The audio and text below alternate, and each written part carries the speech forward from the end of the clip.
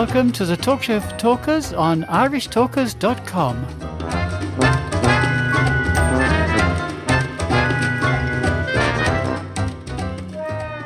Hello again, Toastmasters, would-be Toastmasters listeners and friends. I promised you yesterday we had a special offering for you today. It's our friend Simon Sinek, and he's interviewing or being interviewed by, notice he's doing the interviewing, Derren Brown. Derren Brown is a stand-up comedian, but he was on the road to taking up a degree in psychology and psychiatry. So what he has to say is very relevant. So enjoy this talk by Simon Sinek and Derren Brown.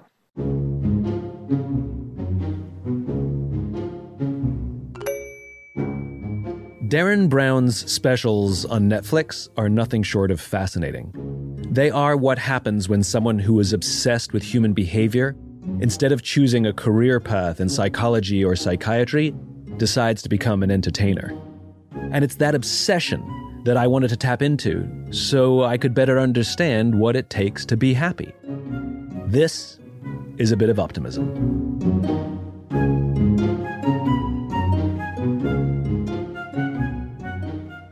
It's very nice to meet you, I have to say. Oh, well, very, very nice to meet you. You and I are both interested in happiness. Yeah. But not the pursuit of it, which is ironic. Yes, it's one of those big nouns which is better off living as a verb, as something active, rather than just this sort of thing. Because the moment you see it as a thing, you start to think, well, I'm entitled to it, or it's something that other people have and I don't, or it's some kind of birthright, or it's something you're going to know when you achieve it, and all of those which turn out not to be true. I think it's an activity, isn't it? Something you're constantly grasping at. Yeah. You maybe hold on to it for a second and then it leaves. Yeah. I like this idea of happy as a verb, to happy. To happy. Yeah, I like that. Yeah. I happied with my friends this afternoon. It was really fun. I think generally we should unpack nouns into verbs as much as possible, because life is complex and messy, and all those nouns are us trying to reduce complex and messy things to something, that our ego can neatly stack away and move on. And we obviously need to do that in order to navigate this strange world. But every now and then, unpacking those things, particularly when it comes to partners and relationships, that's really important, isn't it? Not to just see them as a kind of a thing that is, contained, and you've worked that out and you can move on, as much as you can lean into the mystery of another person. No, I really like this idea. I talk about this in terms of corporate values. Yeah. Where companies put their corporate values on the wall and they're all nouns. Integrity, innovation, honesty, and you can't walk into someone's office and say, little more innovation today, please, Steve. It doesn't work that way. What am I supposed to do? Yeah. And so I'm always advocating that values should be written as verbs because you want to do them. Yeah. So it's not honesty, it's tell the truth. It's not integrity, it's do the right thing. It's not innovation, it's look at the problem from a different angle. Those I can measure, those I can hold people accountable to. And those are doable things, and you can demonstrate improvement even. And so I really like this idea of happy as a verb, but even relationships. I'm girlfriending and I'm boyfriending rather than this is my girlfriend or this is my boyfriend. Yeah. That it is a job that I do. I boyfriend, this is something, it's an activity. It is. And it takes a lot of work and I'll never be perfect at it. Yeah. And it also gets over that, that thing of like, should you change your partner? So, you end up with this conflict. One person says, if you'd love me, you wouldn't want to change me. And then the other person's going, well, why wouldn't I want to change you and help you become a better person? But part of the solution, I think, to that conflict, if you see this person as an ever-changing, evolving person, like a verb, like if you kind of denoun them, if you just remember that they are an ever-evolving mystery, then suddenly you can love them for what they are as somebody that is changing and evolving. But doesn't someone have to see themselves as evolving also? I mean, this is an interesting question. Can someone who sees themselves in evolving date someone and have a successful relationship with someone who doesn't see themselves as evolving?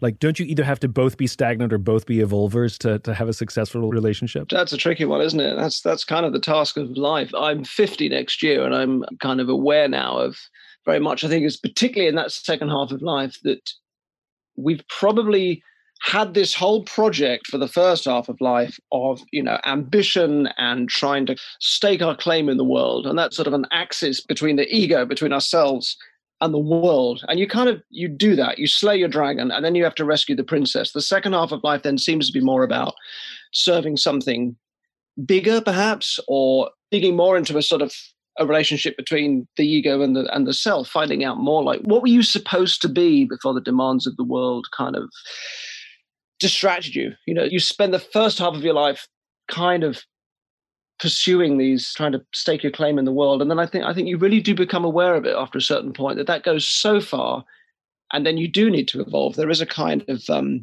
a shift that needs to happen. I agree with a caveat, which is I'd completely agree that in the latter stages of our lives, it seems that we want to pursue something bigger, that we want to leave legacy. These kinds of words are used. But I don't think it's a condition of age in the sense that the first half is for this part of our life and the second half is for that half of our life.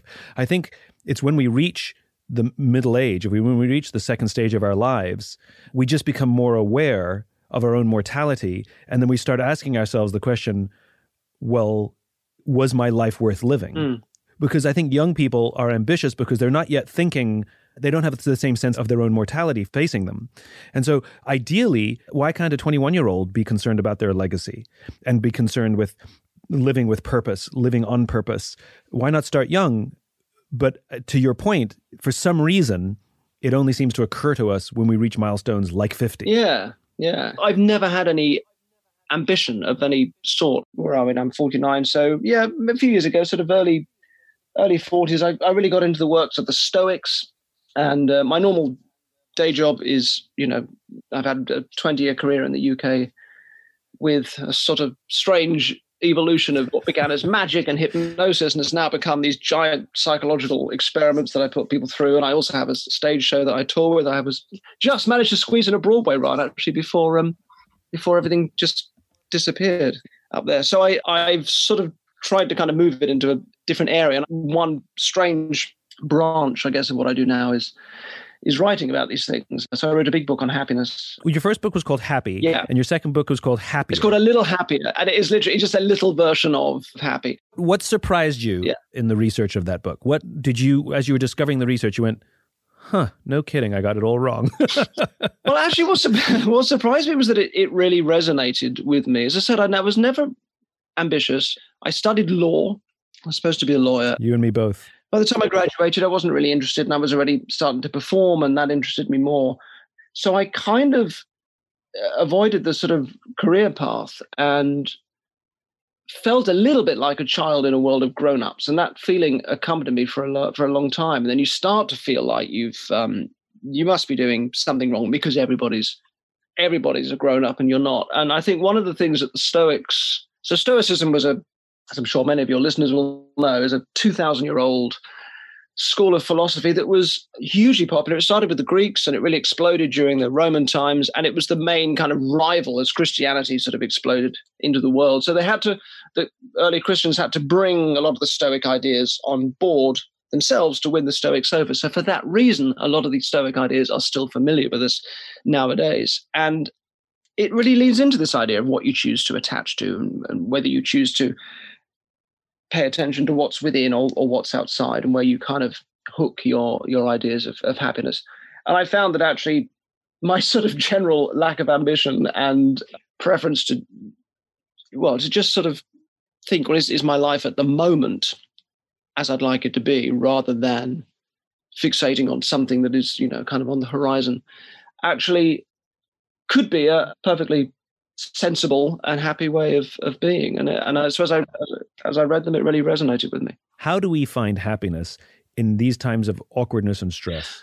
Well, look, again, there's that problem of the word being a little easy to throw around as a noun, like it's a thing you can find. What the Stoics presented, which was a really interesting thing, is actually quite a specific way of approaching something like happiness. So they saw it as an avoidance of unnecessary disturbance.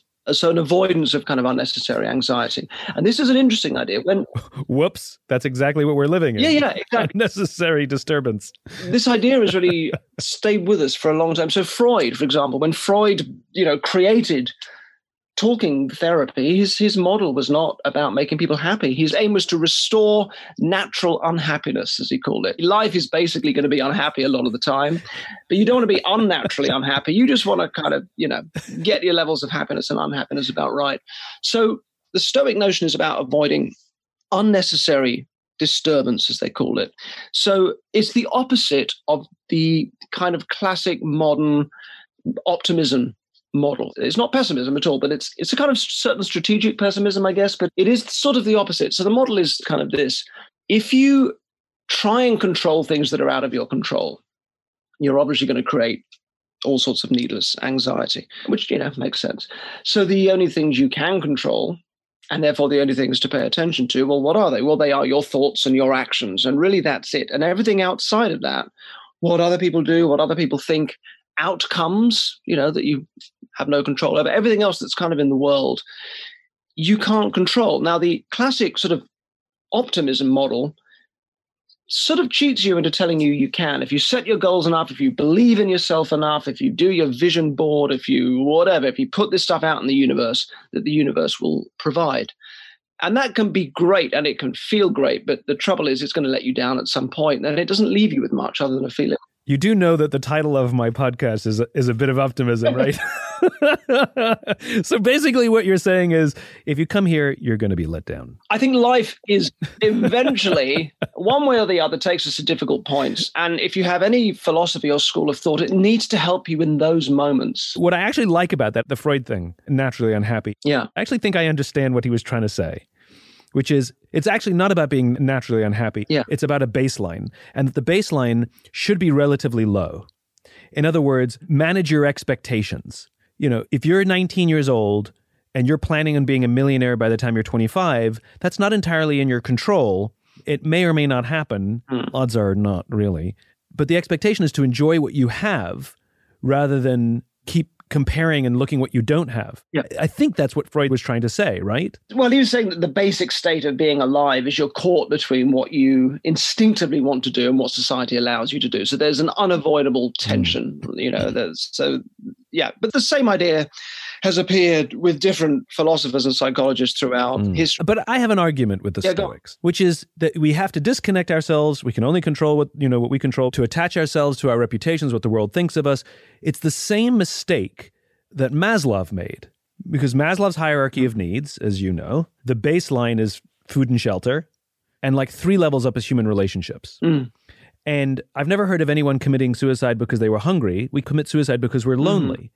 And the mistake that Maslow made is that he only considered us as individuals. And as individuals, his hierarchy is correct. Unfortunately, we are also, every single day, members of groups. And this is the paradox of being human, that every day we have to reconcile putting myself first or putting the group first. And there's an entire school of thought that says, no, you have to take care of yourself first, because if you're not healthy, you can't help the group. And there's another entire school of thought that says, no, you have to help the group first, because if you don't help them, then they can't help you when you're in need. And you're both right and you're both wrong. It's a paradox.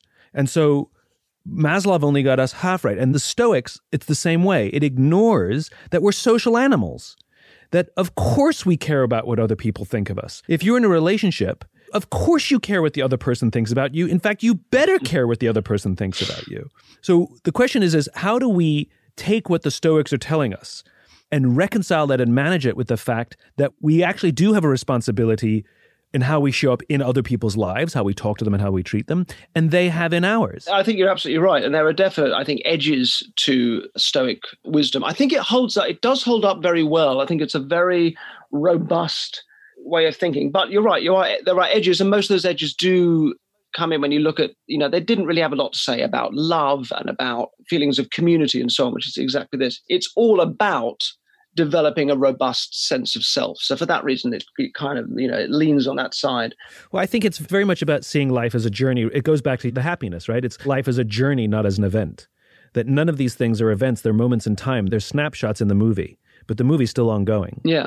This is Dr. Karsa's work, Dr. James Karsa, The Infinite Game, which is, it's ever going. And so this idea that when something bad happens, saying, well, this too will pass. And by the way, that goes for things that are good as well. Yes, of course. This idea of this infinite thinking, what you're talking about as well, I think it keeps you humble. Even when you're on top of the world, this too will pass. It's the idea that if the hero doesn't die in the book, then the author hasn't finished the story. Right. It's the meander. And I think it also includes legacy, because we don't want our lives to be that snapshot where we think this is it. This is my life.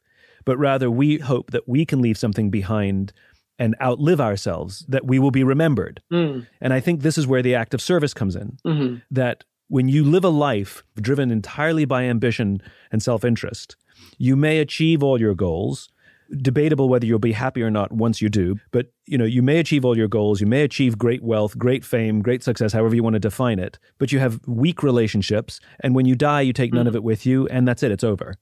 And the question is, what have you done for others? For example, we all have somebody from our childhood, a teacher who took a particular liking to us or took us under their wing, and we can remember their names. Tell me the name of one teacher that took a liking to you. Mr. Palastro, yeah. There you go, Mr. Palastro, right? Now, you've probably forgotten most of the other teachers, but you can remember those ones who remembered you. And for him, Mr. Palastro, he has done something to live on infinitely. He will live on beyond his own lifetime because you will say, I am who I am today in part because of him. That, to me, is a way to live a life. And, one thing that I sort of rail against is there's this entire section in the bookshop called self-help. And there's no section in the bookshop called help others. And we're all obsessed with reading books so that we can find that elusive thing, that thing called happiness. But we're not reading a book about how we can happy that actually has an impact on the lives of others. Well, look, there's right there, the word self is another noun that should be a verb. We self. Our notion of self is something that is fluid, and it changes and it reaches out and it extends into the world through the tools that we use and the relationships we're in. The idea that it's this sort of unit we can pay the sort of attention to that those self-help books suggest is sort of wrong. They all start with the notion of the self. That's very odd. It reminds me of, back to the question of finding happiness at this time, the kind of the Stoic approach, which is to essentially deal with your own stuff and separate your center of gravity, bring it in and take it out of the rest of the world and what's going on there. But there's another completely opposed idea to that, which I think is just as important. And, the world is complex and messy, so we can dip into Stoicism and dip into things that are completely opposite to it. Going back to this idea that life is ultimately going to be difficult at times, when those times happen, our tendency is to feel, particularly if we're, subscribers to a heavily optimistic model, is that we've failed. And that we've sort of been let down, or whatever it is, we tend to feel alone and we feel fearful and we feel panicky. But I think what's interesting in those moments is that because life is centripetal, it will ultimately pull us to the center. It will pull us to these moments, that those are the moments when we're being shown the actual weight of life. We're being shown in a strange way we're at our most alive, because we're not distracted by all the things that are going on. We're being pulled to the center. So although we feel most alone, we're actually at the point that we share with everybody. We're actually strangely at our most connected point with other people, which allows us to lean into that differently, because we can then turn a kind of a sadness, which might be inward directed, and our sense of failure outwards into a sort of a kind of a melancholy, maybe back to this idea of unnatural happiness, a sense of, life is difficult, but we all share in these things, and that this feeling of isolation is actually something that connects us weirdly to other people, even though in the moment it wouldn't normally feel like that. And this whole lockdown situation, this pandemic, is a strangely literal demonstration of exactly that. It's a resource for us to lean into, that the things that make us feel most isolated tend to be the things that make us connect with other people. This is interesting. You've given me a lot to think about. I absolutely love this idea of these quote unquote goals that we set, these abstract, arbitrary, ill-defined goals like happiness, success, relationship. You used relationship as well, as if there's something to achieve. Like, now that I've got the relationship, I'm good. And forgetting that all of these things, if anything, are actually starting points, not ending points. That if you find the thing that makes you happy, now you have to do hard work to maintain. If you find someone that you think you can have a relationship with, now you have to do hard work to maintain. That if you find success in whatever form it takes, now you have to do the hard work. And I love the idea of seeing these things as verbs, as journeys, as ongoing pursuits, but also that they're not end goals, they're actually starting points.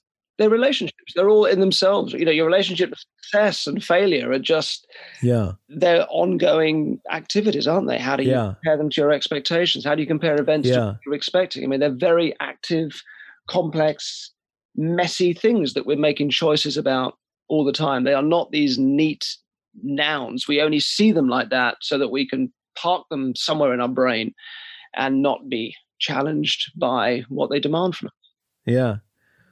I have one more question for you. Yeah. Just because I'm curious.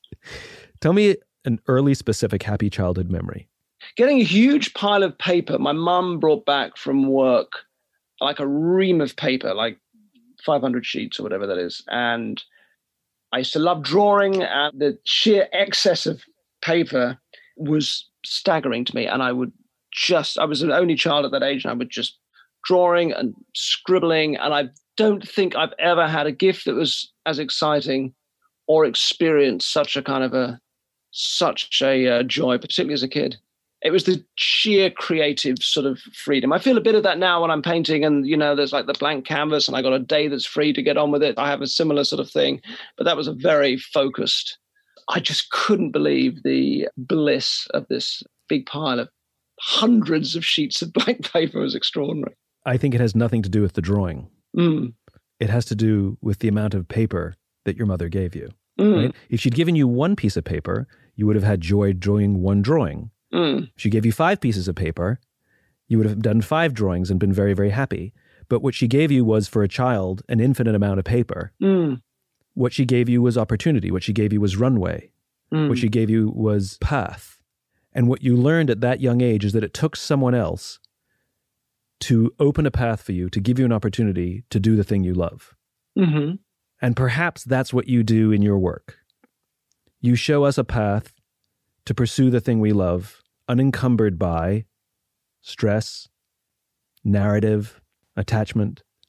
And perhaps in your work, what you're attempting to do is give us each a ream of paper with infinite possibility to do things that we love. I'll take it. That's a life worth living. Yep, that'd be nice. Yeah. I'm happying with that. That's lovely. Can I make one suggestion? Go for it. Buy yourself a ream of paper. Take the plastic off. Leave that ream of paper on your desk and never use a sheet of it. It's a reminder. The reminder is that you are to provide reams of paper for the rest of us. Nice. Well, I really appreciate you taking the time to happy with me. Well, it's been a pleasure. Nice talking to you, Darren. A real pleasure. Thank you for having me on. Thank you so much. Of course. Be well. If you enjoyed this podcast and if you'd like to hear more, please subscribe wherever you like to listen to podcasts. Until then, take care of yourself. Take care of each other. Hello, Toastmasters. I hope you enjoyed that episode by Simon Sinek and Darren Brown. Did you listen to it in its entirety? Because if you did, you would have noticed that we gave you a double helping of that, because that went on for over 22 minutes. I hope we didn't keep you from some important work. We would love you to come back again tomorrow, where you will be listening to the personable, passionate Paul O'Mahony. And Paul, as usual, has something very important to speak about. It's team working on a club committee, and this is a recommendation. So we'll see you tomorrow. Bye.